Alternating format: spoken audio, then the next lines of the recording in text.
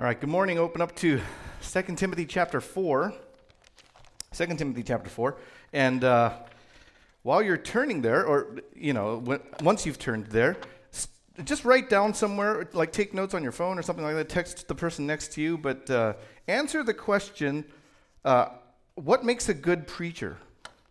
What makes a good preacher? That's kind of your homework. Make sure you write it down. It's got to be objective. Like, send it to someone so that you can't change your answer later after the sermon and be like, see, I got it all right. I got all 27 points. There's not going to be 27 points, but you get the idea. Let's see. What was I going to say? We are also, by the way, on Mondays, for the next 4 Mondays, starting tomorrow, we're going to have our Teach the Word Bible study. That's going to take place at my house, 7 p.m., Yeah, and then we have a total of 8 of our church members who have prepared Bible studies, each of them being approximately 10 minutes worth of content. 2 will go on each of the Mondays. So for the next 4 Mondays, there'll be 2, 2, 2, 2. And so anyone who wants to come is welcome to come, and we'll be constructively evaluating and helping them to refine their lesson to kind of keep in their inventory for later, right? But if you want to be part of that, come on over and let me know if you're going to come, though. I'll put out a thing on Facebook, and that way, I can get an RSVP so we can have enough seating or whatever. I'll provide water. Okay. And then after this, I literally wrote stuff on my hand so I would remember like what to say. After this, I'm going to take off like right after service. It's not because like I'm not interested in meeting any of you, but my son has his 4th piano competition today, and so I have to get home and try to be there for that. And so, I'm excited. I'm sure he's nervous, all that kind of stuff, right? All right, 2 Timothy chapter 4. We should be there. We're good to go. Let's say a word of prayer, and then we'll jump in. Father, we love you. What a privilege it is for us to gather together as your people, to have the varying kinds of giftedness among the many different members. We get to celebrate, Lord, together with all the different ways that people are able to do so. And so thank you so much that we get all these different kinds of opportunities and combinations. And we pray, Lord, that we would take hold of this and to really understand that you work through any of your people any way that you want. And so we place our confidence not in ourselves, but in you. Bless this time, Lord, for your glory. In Jesus' name we pray. Amen. Good morning. Today we're going to start a 4-week series called Preach the Word, which is kind of a new step for us. The idea of the series is to platform godly men from our congregation who are not overseers to preach the word for our church, to have them come up here and to proclaim to you the truth written down in Scripture. There are several purposes behind this, okay? First is that it's right for us to train up preachers in our church. I don't think that's a job that we leave to seminaries to do. I think that's a job for the church to do. If the Holy Spirit has gifted someone with the ability to effectively proclaim the Word of God, then we ought to platform that and to train that up. And so that's our responsibility. Second, I think it allows for multiple voices to be heard. They're like-minded voices, which means that we all stand on the same solid ground of the gospel, and yet there's variation in style and appeal and all that kind of stuff, which hopefully means that we can reach different kinds of people. Third, it'll demonstrate the unity of our congregation, since the same gospel will be presented despite changing out the different preachers. Fourth, it allows me a certain extra amount of time to take breaks to focus on other material, like to develop stuff that I wouldn't otherwise have time to do, or even to kind of plot out and figure out upcoming series, things like that. Fifth, though, most importantly, and this is the motivation that originally inspired the series, is to simply decentralize the church's leadership from any single face, namely mine, from any single name. We've seen a lot of churches. If you've been around in church for a long time, if you've been a Christian for a while, you'll see that there are a lot of churches that are built on famous pastors or built on pastors that have been there for a very, very long time. And then when those pastors, for some reason, are gone, If for some reason they move to a different church, or if something happens, if they retire, if they pass away, something like that, whenever that happens, you start to see those churches who identified their whole congregation under that single person's name or that person's face, that church starts to struggle. And while I intend to uphold my commitment to leading this church from the pulpit, I also very honestly recognize that my time is a lot more limited than many of us realize, than any of us ever really think about. Nobody thinks about that. How long are you going to be doing what you're doing? And I think it would break my heart if this church were unprepared for a different face to come up to the pulpit when that day comes. And I think that that's something that we have to train ourselves for, to be receptive to the Word of God from anyone who comes up here and rightly preaches. We need to train that in our hearts for years before we become experts at it. So, establishing a plurality of leadership is healthy, and having that reflected at the church's rotation of preachers is wise. So, today I'm going to kind of awkwardly start off this series of Preach the Word with this introductory sermon, but the series itself will be carried by not me, right? Other people. And so some of you know who the upcoming 3 preachers will be. If you don't, as a fun game, you're more than welcome to guess. Write it down, send it to someone, whatever, right? And don't cheat. If you already know, don't pretend you don't, right? God knows. But in terms of how we're staying consistent to that, we're also trying to decentralize the face of the other part of the service. There are 2 parts of service. There's the part where you sit and listen to the word, and there's also the part where you sing out. And usually there's a front person to lead that. And he or she is kind of the face of the worship leading part. And so we're going to change out the worship leader for all 4 of these weeks as well. And the point is not to give a whole bunch of credit to, and make someone into a celebrity or anything like that. But because the first week is the hardest, I do want to just give a small shout out to Jacob Hahn, who did an excellent job. Can he stand up? Let's all just clap for him, There he is in the back. Look how humble he is, He's not even standing. He's just covering his face, right? What a man of God. All right, no. I think he did a really, really great job, and I'm very, very encouraged by him. And I'm trying to embarrass him because I love him so much. All right. For today, I am going to give a slightly shorter sermon on the subject of preaching. And I do want to handle that question. How do you know a preacher is good? How do you know a preacher is good? Now, someone might write down like the preacher's funny, but I'm sure like if you're actually a serious Christian, that's not going to be your real answer, But someone might think, oh, okay, the preacher needs to be funny or be able to engage someone's attention. Or you might say a sermon is good if I walked away and I learned something. In fact, you might see the negative on that when someone walks away from a sermon and someone says, what did you think of the sermon? You go, I already knew all that stuff. And because you didn't learn something new, you think that wasn't very good. Someone might say that the sermon is good if it really convicts you. And by convicts you, sometimes that becomes synonymous with it gets an emotional reaction out of you, moves you. Someone might say that a good sermon is simply one that's easy to follow. Right? It doesn't have to be emotional, and it doesn't have to be funny. And even if it's not new information to learn, it's easy to follow. Someone else might say like it's gotta demonstrate a certain modicum of scholarship. The Greek, the Hebrew, a lot of attention to the context and all this stuff. Other people might be looking for book quotes. Just like this person's well-read, really done a lot of understanding, not just of the text, but of human nature and of pop culture and this kind of stuff. And so, they expect some kind of integration between the ancient word and the present time. How do you know a sermon is good? How do you know a preacher is good? I'll tell you this, there's kind of an understanding among preachers where we say to one another that your first 100 sermons are garbage. And by comparison to what comes after that, that's somewhat true, right? Your first 100 sermons most of the time you're really just imitating some preacher that you've heard before. You know, you're copy-pasting guys that you've heard, sound bites that you've heard, and then you try to carry the same conviction and tone and have the same, that appeal.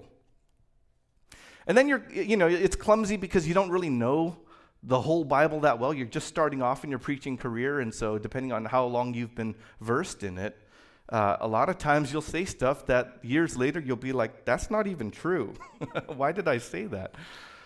And then as the years go by, you'll hopefully, iron that stuff out. Much of the stuff that you preach in the beginning of your preaching career is going to be largely uninformed. Maybe you don't have your eschatology all figured out. Stuff on the end times, the book of Revelation, the book of Ezekiel, the book of Zechariah. You haven't touched a bunch of books, right? And if a preacher's worth the salt, he'll eventually get to them. But otherwise, you just kind of have these blind spots. And so when you're preaching certain passages, you don't realize that it's talking about this promise that God is talking about, the end for his people. How do you know a sermon's good? How do you know a preacher's good? I mean, just because that preacher is within his first 100 sermons doesn't mean the preacher's bad. No one starts off a master of anything, right? You don't start off a master at a musical instrument. You don't start off a master at a sport. You have a certain amount of giftedness and natural talent, but that's not the same thing. And experience has to hammer you into a more formidable weapon. Now, for our church as a whole, this series is a way for you, or this sermon, today's sermon anyway, is a way for you to know what you should expect from a biblical preacher. What makes a good preacher? And how you can pray for one. If you've got a preacher, or if you're from a different church and you're listening to a different preacher, how to pray for your preacher. In terms of how I'm going to phrase these things, though, the way that I'm going to say what I'm going to say, I will be speaking toward the three guys that are going to come up here in the next 3 weeks. So I'm going to be speaking to them, and it's as if you guys are spectators to that, eavesdropping in. This is really for the whole church to know what makes a good preacher, but I'm phrasing it in such a way toward them so that they have their charge. They know what the Lord requires of them based on the scriptures from which we'll be studying, so that when they come up here, they are prepared.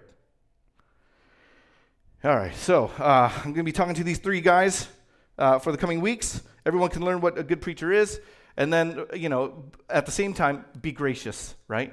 They're within their first 100 sermons. They're still learning, and so don't walk away with like the did I like it or not. Don't do that. Ask yourself, did this preacher do what was required of him? And that's what we got to cover, okay? Now, in my career as a pastor, I've been a pastor, now I'm in my 20th year.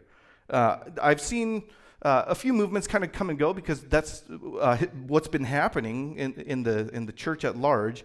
You've seen the charismatic movement flare up, and you've seen the emergent church, the seeker-sensitive church, the business model church, the young, restless, and reformed, the new apostolic reformation, the deconstructionist faith, deconstructing your faith movement that's kind of going on right now.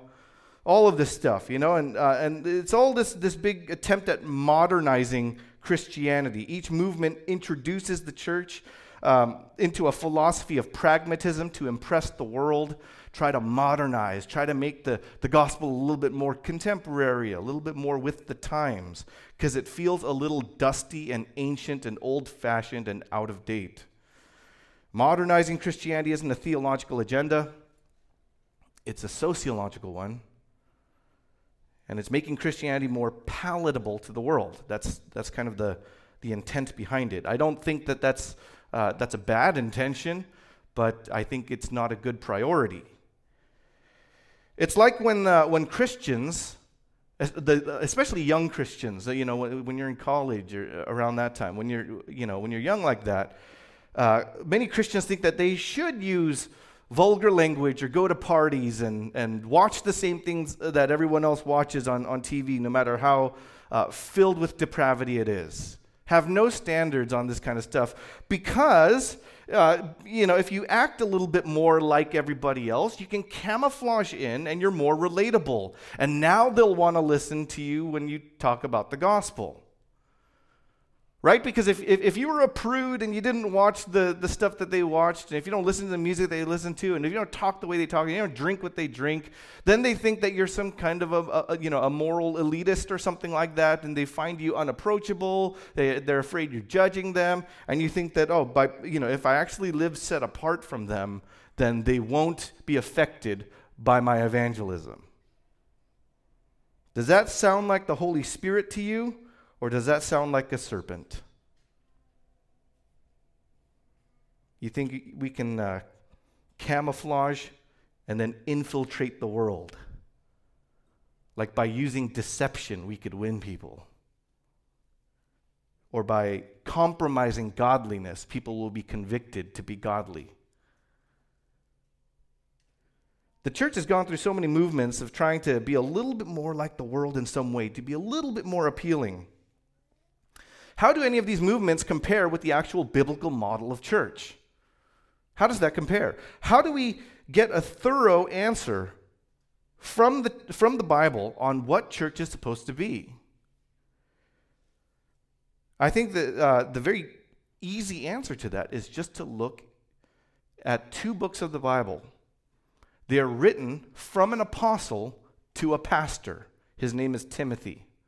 And there are 2 letters written to him. They're just called 1 Timothy and 2 Timothy. It's just the first and second letters to Timothy. And I think that gives for us the philosophy of ministry and the model for ministry that we ought to pursue. The Apostle Paul had personally mentored and discipled this young pastor, Timothy, who was facing severe trials while he was pastoring the church in Ephesus. Paul writes him these 2 letters, 1 and 2 Timothy, to strengthen him and to teach him how to lead the church. That's what these 2 letters are, how to lead the church. And so if that's what God said through Paul to Pastor Timothy, I think that's instructive for us today. In these letters, you have the most complete ministry philosophy given anywhere in the New Testament for the church. Now, let's try to boil this down. In 1 Timothy, Paul instructs Timothy that he must rebuke those teaching false doctrine, and he must wage the good warfare of sound doctrine, and he must hold faith with a good conscience. He says all that in chapter 1. Then Paul says that Timothy must pray for the lost and teach men to pray and to be free from anger or quarreling or hypocrisy. And he must call the women to dress respectfully and modestly and submit to church leadership and be holy examples to their children. He says all that in chapter 2. And Timothy must appoint church leadership based on character and faith, not on giftedness and popularity. He talks about all that in chapter 3. Timothy must confront false spiritual practices based on false doctrine. Train people in theology, avoid irreverent and silly myths, train people in godliness, even more than physical fitness. Place hope only on God, boldly teach this to everyone despite his youth. Be an example in speech, in conduct, in love, in faith, in purity. Stay committed to preaching and teaching Scripture only. Watch himself carefully against temptation in order to protect himself and his congregation. He says all that in chapter 4.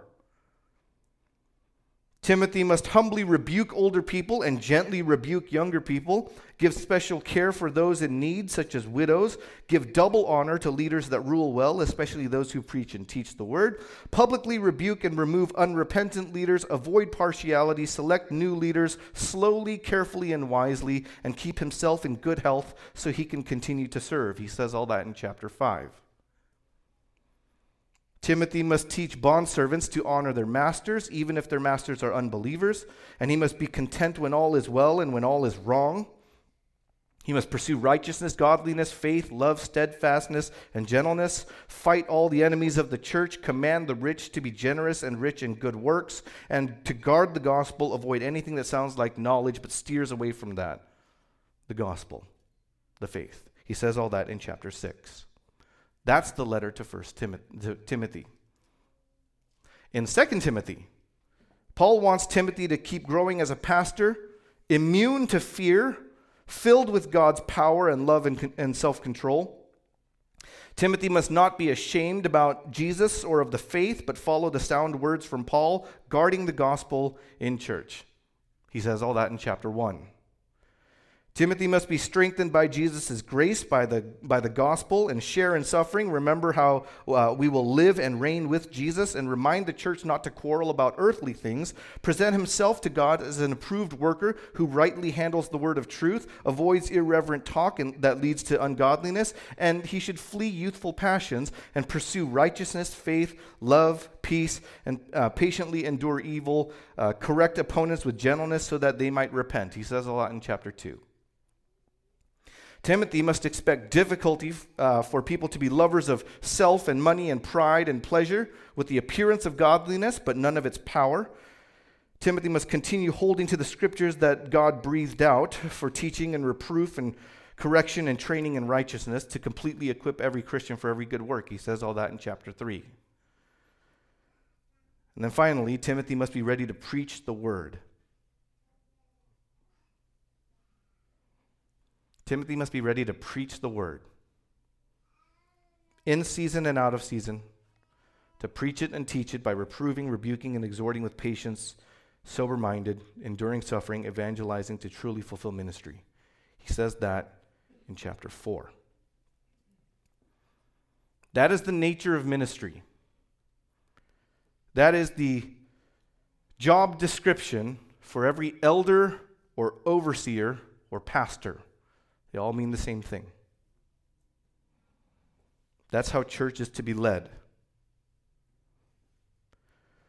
The different fads and trends and movements that the church has seen over the centuries, and even just in the recent decades, if we just want to look in our own lifetimes, are symptoms of worldly compromise. But these letters confront all of that. These letters keep a church healthy, grounded on the gospel, honoring to Jesus. Maybe the word healthy is more important than we think about, because it's not, was the sermon good? Maybe we shouldn't ask that. Did you like the sermon? Maybe we should ask, was it a healthy sermon? Was it healthy? Now, all those commands that you get in 1 and 2 Timothy, I think you can kind of boil them down to 5 things, okay? So if you're taking notes, I know I lost you with all the book stuff, right? So let's just break it down to 5 things. I'll put them up on the board to make it that easy, right? First is, be faithful in preaching sound doctrine. Be faithful in preaching sound doctrine. You can just take a picture if you don't want to write. Second is, be bold in confronting sin and false doctrine. Be bold in confronting sin and false doctrine. Third is, be an example of godliness. Like, it's not just about what you say, it's about how you live, who you really are. Fourth is, be diligent and work hard, right? Do not ride off the wave of your natural abilities. Be diligent and work hard, no matter how good you naturally are. Fifth is, be willing to suffer difficulty and hardship and persecution. There is no promise of success. There's no promise of prosperity. There's only the promise that persecution might come your way. And when it does, be ready. When you look at the different fads and trends and movements of the church, none of them follow all 5 of these things. Most ignore all 5. They look at management theory and social sciences, modern business, marketing techniques, hyper-masculinity, theological superiority, etc. More than ever, we need faithful men to accurately, passionately, and courageously preach the word. And as history continues on, that statement, I believe, will need to be renewed again and again and again. The passage that we're looking at today, then, is from 2 Timothy. It is a paragraph of 5 verses, just the first 5 verses of 2 Timothy chapter 4. And I believe in this paragraph is maybe the most haunting charge for every preacher. 2 Timothy chapter 4, starting in verse 1. I charge you in the presence of God and of Christ Jesus, who is to judge the living and the dead, and by his appearing in his kingdom, preach the word. Be ready in season and out of season. Reprove, rebuke, and exhort with complete patience and teaching. For the time is coming when people will not endure sound teaching, but having itching ears, they will accumulate for themselves teachers to suit their own passions, and will turn away from listening to the truth and wander off into myths. As for you, always be sober-minded, endure suffering, do the work of an evangelist, fulfill your ministry. Amen. There was never room in the Apostle Paul's philosophy of ministry to, quote unquote, give people what they want. He didn't conduct a survey to find out and then try to preach to their heart's desires or their felt needs or whatever. He didn't move to a congregational vote on what should be preached next.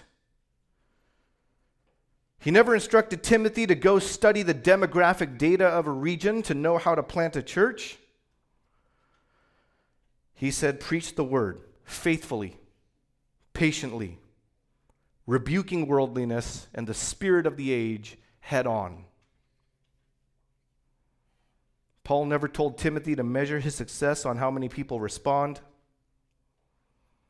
Factors like church population, or the church's income, the church's influence, he mentions none of that. He didn't set Timothy up to be respected or esteemed. None of those external worldly definitions of success ever mattered to Paul. He mentally and spiritually prepared Timothy to be hated, to be opposed, to be in constant conflict with people within the church trying to battle and undermine godly leadership. Jeremiah 5, verse 30. Jeremiah says, an appalling and horrible thing has happened in the land. Well, what's that? Verse 31. The prophets prophesy falsely, and the priests rule at their direction. My people love to have it so. But what will you do when the end comes? There's bad preaching, there's bad leadership, but my people love it. It's not what God is saying, but wow, these people are impressive. And the congregation loves it. Galatians chapter 1, verse 10. Here's what the Apostle Paul says. Am I now seeking the approval of man or of God? Am I trying to please man? If I were still trying to please man, I would not be a servant of Christ. Who am I trying to please? People or God? If I'm trying to please people, I'm just not a servant of Christ. If there's anything to learn from passages like these, it's that the popular vote is not the measurement of success. People loving the church doesn't mean that it's a good church. Just because you like it doesn't mean it's good. Popularity doesn't make it right. A choice needs to be made. Who do we please? people, or God. The emphasis of the Bible has always been commitment to truth, not success. Protecting against error, not against failure. Which one is the larger threat in your mind? I hope we don't fail, or I hope we don't get it wrong. There's a difference. There was no motive to try to make a lot of people come. There was only warning that persecution might follow. Faithfulness, godliness, spiritual commitment, real confession, real repentance, real fruit. Is that happening at your church? Is that happening because you have the right leadership? Our passage, 2 Timothy chapter 4, verses 1 through 5, becomes our model for what to talk about and what to expect from every preacher. Whether at this church or you end up going somewhere else, what should you expect from your preacher? I'll give it to you in 9 little points. And I'm going to be speaking to each of the preachers. First, preacher, remember your calling. Remember your calling. See, judgment is coming. And you're called to preach the truth because souls depend on it. It's not preached because you get paid. It's not preached because someone asked you. It's not preached because someone's got to on Sundays. You have to preach because souls depend on it. And you have to preach well because God holds you accountable. That's your calling. Even if you're not the weekly preacher, if you only have 1 week at the pulpit, you are called to preach that week in the sight of God. And God will judge you by what He thinks, not what they think. He'll judge you by the standards He's given you in Scripture. Just a couple reminders, preachers, is James chapter 3, verse 1. It says, "Not many of you should become teachers, my brothers, for you know that we who teach will be judged with greater strictness." Romans 14:12 says, "So then each of us will give an account of himself to God." Hebrews 13:17 says, "Obey your leaders and submit to them, for they," the leaders, the preachers, "they are keeping watch over your souls as those who will have to give an account." You must stand before the Lord at some point and withstand His scrutiny. He will judge you and your work. Anyone who preaches and teaches will be judged with greater strictness. By whom? By God or by people? Both. Of course, people will be more scrutinizing of anyone who stands at the pulpit. You know that. There's something interesting about the preaching, the whole gig. See, because if you're bad at your job, let's say you're a programmer and you're bad at programming, people go, "Oh, maybe you're not good at programming. You can find a different job. It's fine. Let's go have lunch." Not a big deal. I mean, let's say you're a nurse and you're bad at nursing. People will be like, "That's okay. You can just do something else now. Let's go get lunch." If you're a teacher and you're bad at teaching, it could be like, "Maybe you shouldn't teach." That's okay. Let's go get lunch. And then, if you're a preacher and you're bad at preaching, if they don't like your sermon, they don't say anything to you. They go outside the room after church and they go, "I don't like that guy. He's a bad human being. He's an awful person. Bad things should happen to this person. I don't like him." If they don't like you as a preacher, they don't like you as a human being. They don't tell you that. They tell everyone else that. And if you happen to be, if you happen to be appreciated by your congregation, then they won't say it to the congregation in like bold terms. Maybe they'll just be kind of crafty about how they say it, and they'll say it to other people. But when people don't like the preacher, they think that person is just a trash human being. And it's not because the preacher came up and said something awful. It's because of what was written, and they tried to like deliver it. They're just, the preacher is not a chef. He does not cook up the new spiritual lesson. He's a waiter. The lessons here, he just needs to like take it from the kitchen to the person at the table without dropping it and messing it up. Right? That's it. So, he's the mailman. It's like if you receive bad mail and you're like, that mailman is trash. I hate this guy. Right? Look at this letter. It's a bill. It's another bill. This guy always brings me bills. They don't like the preacher. They don't like him. They think he's a human being. They hate you. They think you're appalling. And then on top of that, God's watching your work, right? I mean, if someone asks, like, did God like your sermon? Now you're really in the hot seat. Did God like your sermon? Because he clearly has opinions about this job. In fact, just compare how many times he talks about how to preach the word versus he talks about how much money to make. How much is he interested in most people's career goals? On getting promoted, on making more money, on having rank and property and achievements, acclaim. How many verses talk about that? Like, oh, you should do that. Verses, how many verses talk about preach the word carefully, accurately, humbly?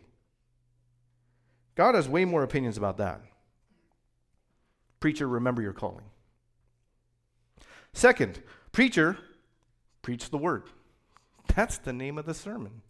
That's the series. Preach the word. Right? That's the one and only weapon that you have that's effective for the salvation of souls and glorifying of God. Preach the word, not something else. The task itself sounds very simple. Oh, just preach the word. Just read the Bible passages and talk about it a little bit. It sounds very simple, but you do have to consider the inherent difficulties that are built into this thing and that are inescapable. The message of the Bible is oftentimes difficult. Right? In any passage, you have a mountain of opinions of what this could mean. So many people have written books on what they think different passages mean and stuff. So you have to know your hermeneutics, the principles of interpretation of how to like read something and intelligently understand it. Right? You have to know your hermeneutics, understanding the syntax and the semantics, taking it literally unless there's clear reason to take it as something figurative, symbolic, allegorical, etc. Then you have to study to bridge that language gap. And then there's the culture gap, and then there's the thousands of years time gap, and then there's the geography gap. You have to fight against your own instinctive desires. You have to filter out your own cultural, political, psychological bias, because does society raise you to think a certain way and to have opinions about certain issues? Of course. Does media put into your minds a certain way to think and regard something? Of course. And you have to sit there and try to clear out your own bias so that you're presenting what the Word says, not what your society has taught you to say. You have to sift through the ones that exercise bad hermeneutics. You have to deeply consider the one with good hermeneutics. Then you have to take the ones with good hermeneutics and try to compare that with the rest of Scripture to see if it's consistent and whether or not that is the most reasonable way to conclude. The message of the Bible is oftentimes difficult. Not only that, but the message of the Bible is oftentimes offensive. Right? If you're going to call someone to repent, you have to first say that they are guilty of sin. And that tends to upset people. 1 Peter 2 calls Jesus a stone of stumbling and a rock of offense. A rock of offense because the message of Jesus offends people. Just about every sermon ought to start with something that the listeners are guilty of. Guilty of thinking or feeling or doing. And your job is to call them out. Your job is to say, this is what we might think by our flesh, but you're wrong. Here's what God says. This is what we should trust. You're going to offend people. Like if I preach a sermon on what makes a good preacher, I don't think anyone gets offended like, oh, that's not what I thought was a good preacher. I hate that guy. He's a trash human being, right? Nobody walks away on maybe that topic. But get to something a little bit closer to home. You know, the stuff that gets into political stuff. Or stuff that people have done in their pasts, and you're talking about that here. Or stuff that they're doing right now, and you're talking about that right here in front of everyone. And you get different reactions. You're going to offend people. They're going to say you're wrong. Why are you wrong? Well, they don't like what they hear. And they might not even give a Bible reason. They might not even say God disagrees. They would just say, I don't like it. They don't like it. It's different from what they feel. Or maybe it's different from what they thought. It's certainly different from what they want. Maybe it's different from what they were taught. The message of the Bible is oftentimes offensive. Not only that, but the message of the Bible it seems like foolishness to the world anyway. Society thinks it sounds backward, old-fashioned, and wrong by their standards. And then, especially if you're young in the faith, if you're kind of a new Christian, you haven't been taught everything and stuff, and so sometimes you hear a sermon and you're like, what is this? I don't like this. It sounds stupid. It sounds old-fashioned. It sounds bigoted. Sounds kind of biased. Sounds antiquated. 1 Corinthians chapter 2, verse 14, Paul says, the natural person, meaning like an unbeliever or a believer who's just acting like his old self, the natural person does not accept the things of the Spirit of God, for they are folly to him, foolishness. They're foolishness to him. So now you got this problem because you're going to preach the Bible. It's difficult. You got to sit there and study it and mine it and figure out what it's trying to say and try to get rid of the stuff that you might want to say. But you have the stuff that the Bible's saying, and then you find out that after you preach it, some people are offended by it.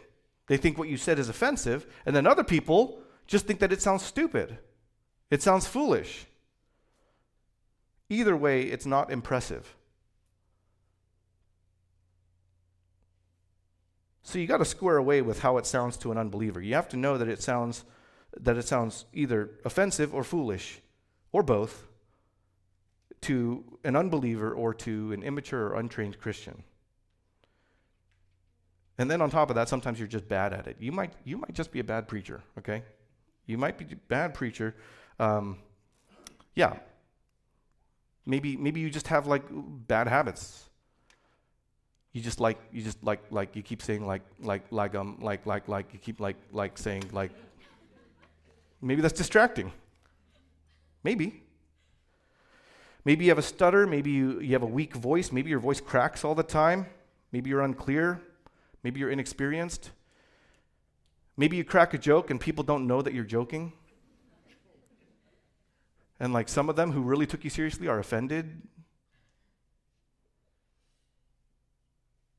But if you actually believe what you're going to preach, then hopefully you get up and stand with Paul in Romans 1 and you say, I'm not ashamed of the gospel. It's the power of salvation for everyone who believes. We also stand with Paul in 2 Timothy 3. You say, all scripture is breathed out by God. It'll equip the Christian for every good work. And then you just remember Moses and you go, Moses was bad at speaking. He had a stutter. But God used him mightily. Preacher, preach the word. It doesn't stand or fall on your ability. It stands or falls on whether or not God is true to what he said. And he is. Third, preacher, be faithful in season and out of season. Be faithful in season and out of season. What does it mean to be faithful? What does it mean to be in season? What does it mean to be out of season? It doesn't matter. You have to be ready in both. So be faithful in season and out of season, no matter how you define it. Do you think that the pastor is always in the mood to preach? No. No, he's not. Pastor's never in the mood to preach on a passage that might make him look bad. You know, because like, for instance, when I preach, my wife and my kid are in the room listening to me, right? How eager am I to get up here and be like, yeah, this is the word of God, everyone. You're all held accountable to it. We better repent. Because now they're watching me. Right? Do I want to come up here and give a sermon about how to be a good parent? That puts me under a spotlight that my son could be like, oh, really, Dad? Even, I think it's going to be December 11th, I'm going to give a sermon on how to be the right husband.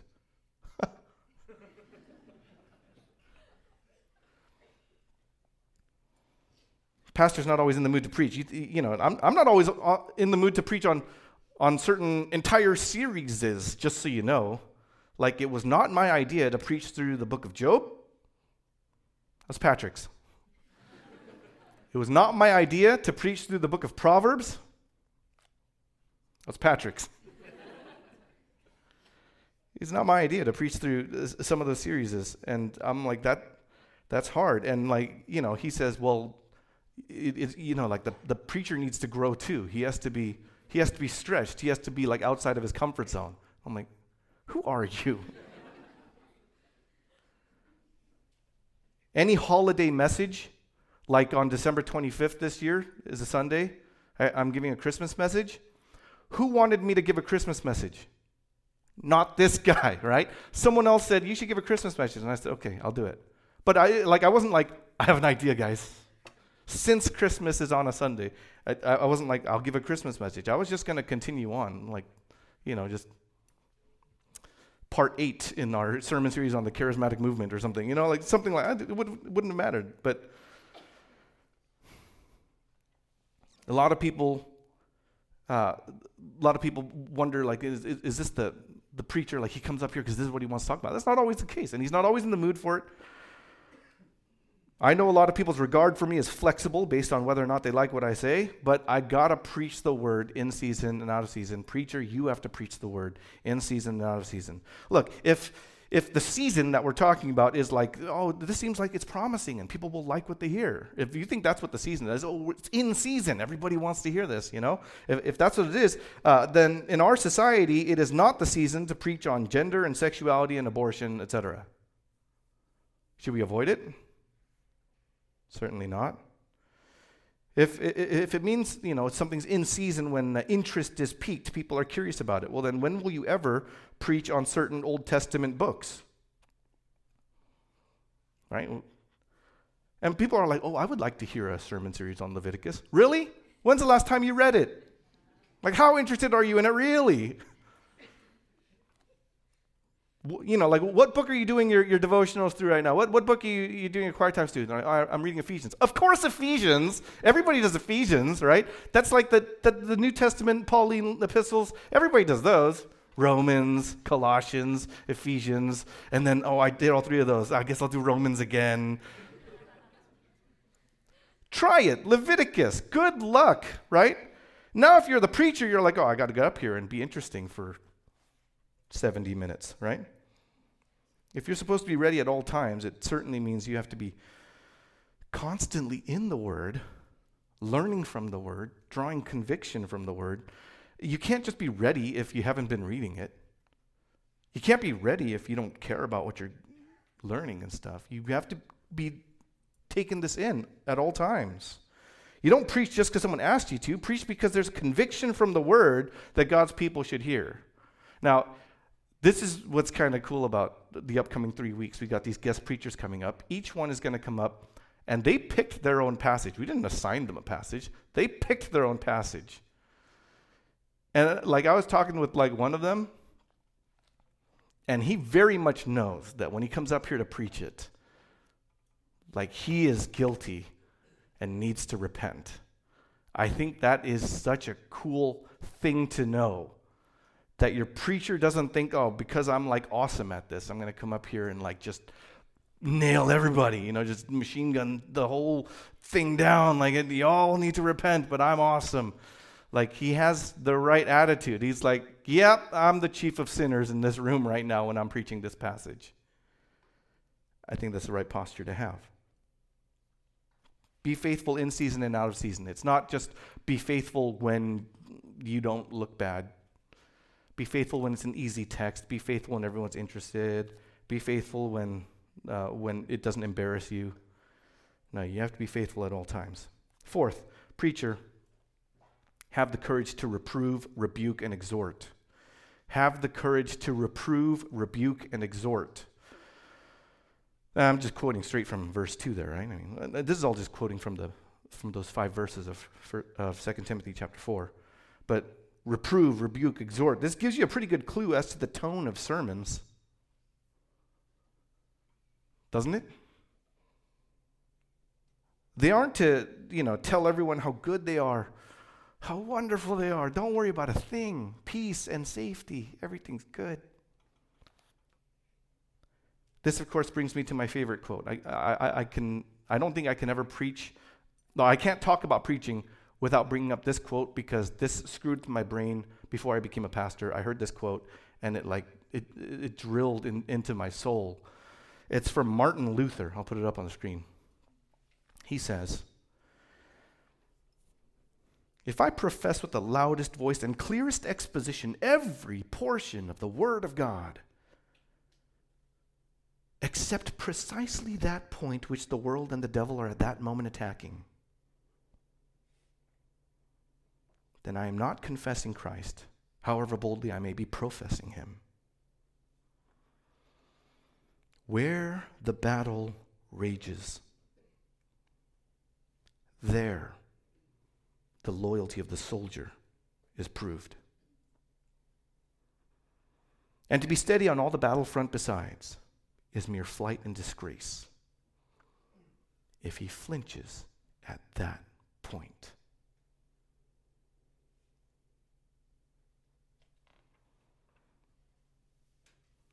You preach where the struggle is. You confront false doctrine. You reprove, you rebuke, and you exhort. You target sin. Whose sin? First, yours. Preacher, first, you target your sin. Because you and your congregation should be certain that you don't consider yourself better than everyone else, and that you need a Savior just as much as they do. And you are equally saved by grace, not by worth. Fifth, preacher, do not give in to the pressure of society. Do not give in to the pressure of society. Because Paul's saying, like, they're going to have itching ears. They're going to get all these teachers together that just, like, speak to their own personal passions. And then they wander off into myths, superstition, religious mumbo-jumbo, stuff that you can't prove in the Bible. It's just feelings, and I'm sure God's telling me this. I saw something, and there must be a sign. These days, people don't want sound teaching. They want teachers to suit their passions and make them feel good. They turn away from the truth of the Word. They get into myths about spiritual stories and dreams and prophecies and signs, and it's all phony. You're trying to feed God's people a healthy diet, but they keep going to junk food and saying, this is better because it tastes so much better. And they won't admit that it's killing them. People say they like your sermon, but they aren't confessing and repenting, it's very likely you've compromised, that you didn't reprove, rebuke, and exhort. Either that or they're just listening and they're not repenting. They're saying they like it. But if they weren't moved to repentance, if they weren't moved to confess and say, this is where the Word of God brings correction to me. It's like I've looked in the mirror and I know what I need to fix. And I'm not going to walk away and just forget about it. I will fix this. I'm going to deal with this. If they don't confess and repent after your sermon, you probably compromised. You didn't evangelize them with the sermon, you entertained them with the speech. You probably gave some clever or emotional anecdotes, some funny jokes, some pop psychology, motivational idioms. Maybe you threw in a couple life hacks, some reassurance it'll all be okay, gave them some positive thinking, some self-esteem boosts, 3 secrets to holiness, 4 steps to a better marriage or dating. Then you put in a bunch of book quotes. Even Christian authors, you threw in Charles Spurgeon, C.S. Lewis. You sound really smart. And it has tickled their itching ears, but the Bible doesn't tickle the ears, it boxes them. It wars against our sinful passions, it presents us with hard truth, and it rescues us from wandering into myths. So, preacher, do not give in to the pressure of society. Don't say what people would love for you to say. You speak the truth. 6th, preacher, be sober-minded. As it says in verse 5, be sober-minded. That means you always have to have clear, reliable, wise, godly, discerning judgment. Be sober-minded.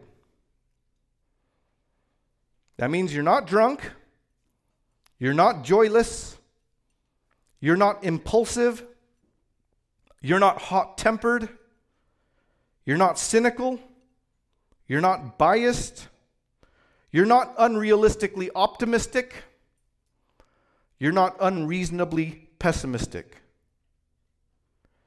You're steady, you're attentive, you're careful, you're thorough, you're self-controlled, you're informed fully, and you're gracious.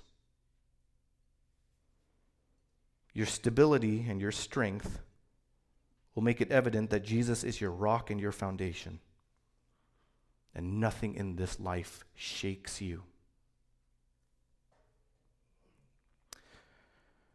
7th, preacher, endure hardship. Endure hardship. Do you think preaching will make you popular? I mean, if you preach properly, mature Christians might like you. Everyone else won't. Or at least they'll struggle with it. But more jarring is the realization that if you're a mouthpiece for God's word, you're a magnet for Satan's attacks. His war. Who do you think the devil would choose to take down if he had to make a choice? Would he take down the nominal Christian, the Sunday visitor, who makes no actual ripple in the congregation, doesn't serve, is not committed, just kind of pops in and out, arrives a little bit late, takes off right after service is done? Do you think he would choose to take out that guy or to take out the preacher? So that when he takes out the preacher, the whole congregation goes, oh, what? And then a big portion of the congregation says, was anything I was taught true? Who do you think the devil would take out? Satan is going to be a danger to you. It's like what Jesus said to Peter. He says, Satan is going to want to sift you like wheat. Think of what God will let you endure, right? So you've got an issue with Satan. He wants to come after you because he wants to take you down, and that'll cause a domino effect. But think of what God also wants to do to you.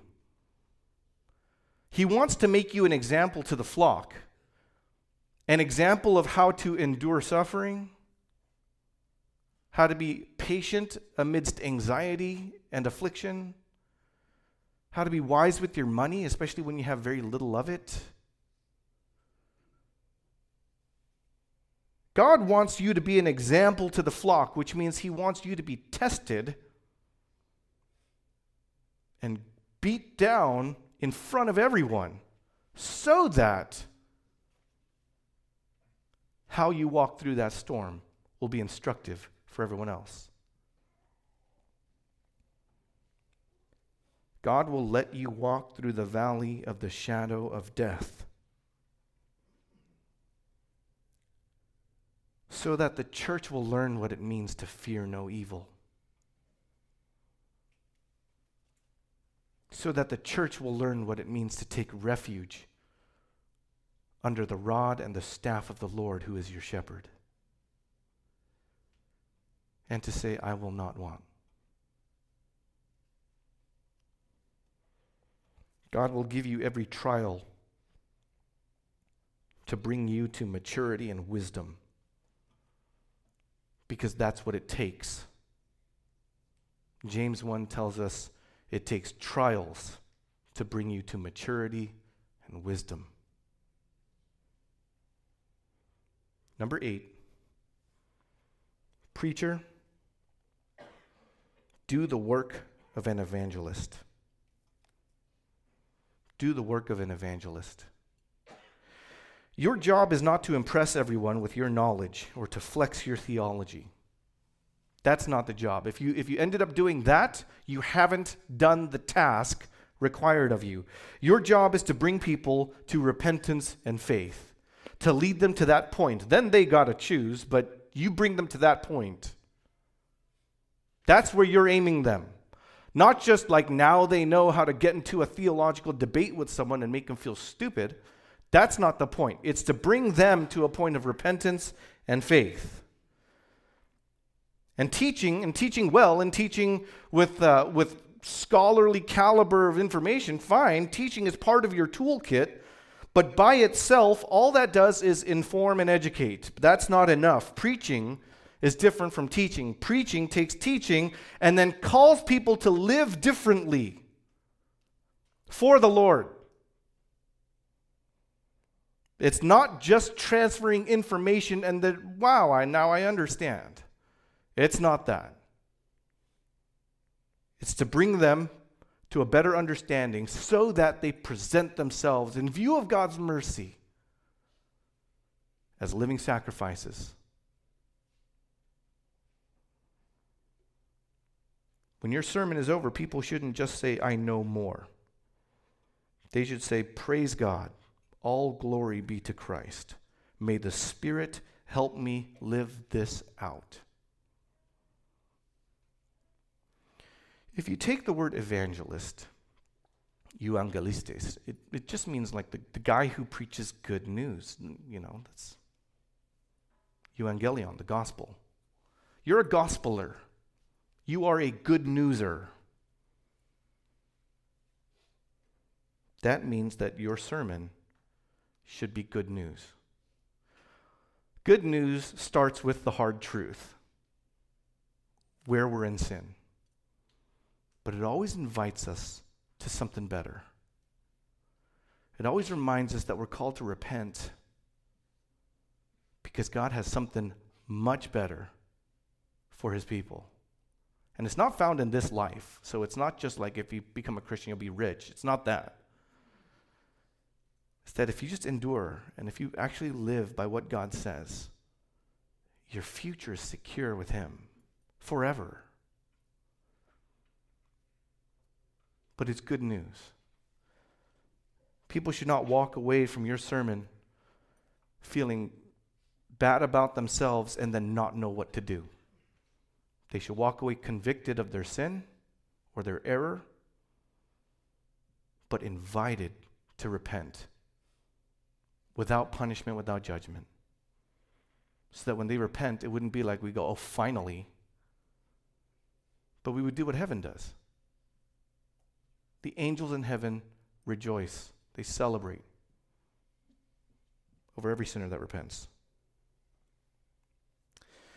Finally, 9th, preacher, fulfill your ministry. Fulfill your ministry. Now, the word fulfill means complete, like carry it out to the end. Which means you don't pick some of the things we've just talked about, you do all of it. You don't do some of the work, you do all of it. fulfill your ministry. You don't just do the easy parts or the parts that you're already good at. You do all of it. Ministry, though, is really the word service, isn't it? Complete your service. Service to whom? Well, it's your service to Christ. That's kind of the whole thing that the Apostle Paul will be talking about throughout both these letters. He's an apostle of Jesus Christ, a servant of Christ. Complete your service to Christ. Because you really do have to figure out who this sermon is for, who it'll glorify, who it'll make people think of. They ought to walk away talking about Jesus, not about you.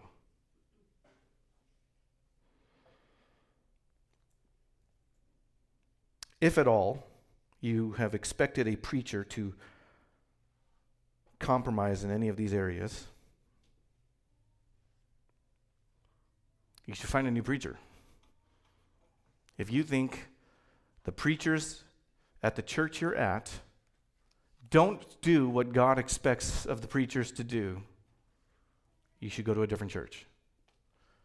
That's one of the non-negotiables of finding a good church. Sound doctrine, godly leadership, and then true fellowship, opportunities to serve, and a place where you can invite your friends to evangelize. Don't ever negotiate on the godly leadership thing. If your preacher compromises on any of these areas, go somewhere else. If you feel like there's compromise here at this church, go somewhere else. Let us know so that we could at least have the chance to think about it and then repent. But settle for nothing less than a biblical preacher. But then you have this conundrum, right? Because the first 100 sermons of a preacher are garbage. Absolute garbage. And that's kind of true. I mean, that's more of like a proverb. It's not like a hard rule. It's not like I'm not going to listen for the first 2 years of his preaching. Don't do that, right? It's not that. It's just it's just this axiom that we use. The first 100 sermons of a preacher are garbage. We just say that because that's when you're learning so much. You're soaking so much in. So, as a congregation, you kind of have this decision to make. Do you go like, I'm going to listen to this and scrutinize it and lift up the hood and see what's going on and show where all the infection is? You could do that. You really can. It's easy. You and I could talk about it after the following 3 Sundays. We can. That's not our job, though, is it? Because when we say that the first 3 sermons are going to be garbage, it's because a lot of it is execution. You get nervous up here. You don't know how to use your voice. You don't know how to engage with your congregation, all that stuff. No one starts off a master at preaching, and very, very few people even end up being a master at preaching. Most people are okay and not perfect. So what do we do as a congregation? What we do is we do what our preacher would do with us. Just be patient and gracious. What you want to look for is not how good he is at it. You want to see if he cares about the right things. Does he remember his calling, that he's standing before the Lord? Does he preach the word, not his own opinion? Is he faithful in season and out of season, not just when he's in the mood? Does he have the courage to reprove, rebuke, and exhort? Does he withstand against the pressures of society? Is he sober-minded? Does he endure hardship? Does he bring good news? And does he do this in service into the glory of Jesus Christ? If he does, he could come up here and give a trash sermon because he's all clunky at it. He stumbles over his words, loses his place, gets things backwards, says things out of order. And at the end of it, we just go, amen, praise God. Maybe the sermon wasn't good, but maybe it was healthy. And that's what we need. If you believe it, say amen. Let's pray.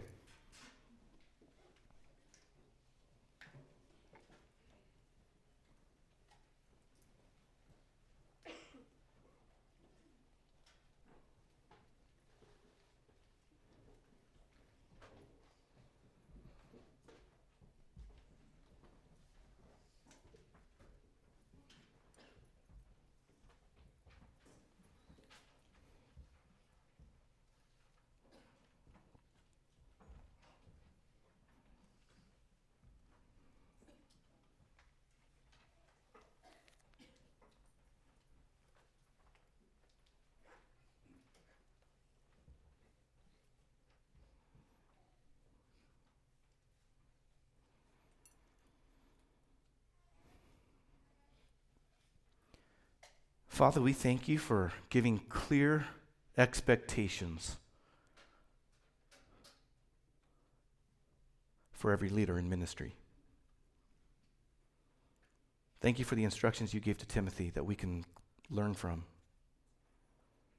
Thank you that we have a very clear set of standards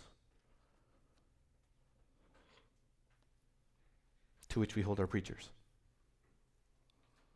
We don't look for whether or not they're funny enough or educated enough,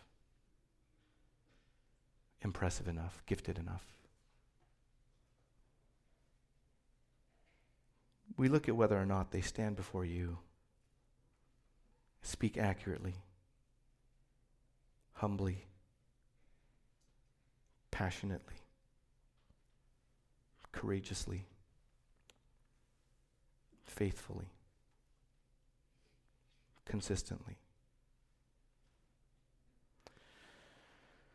So many of these qualities, Lord, require that a preacher not just perform in the moment that he stands in front of the room.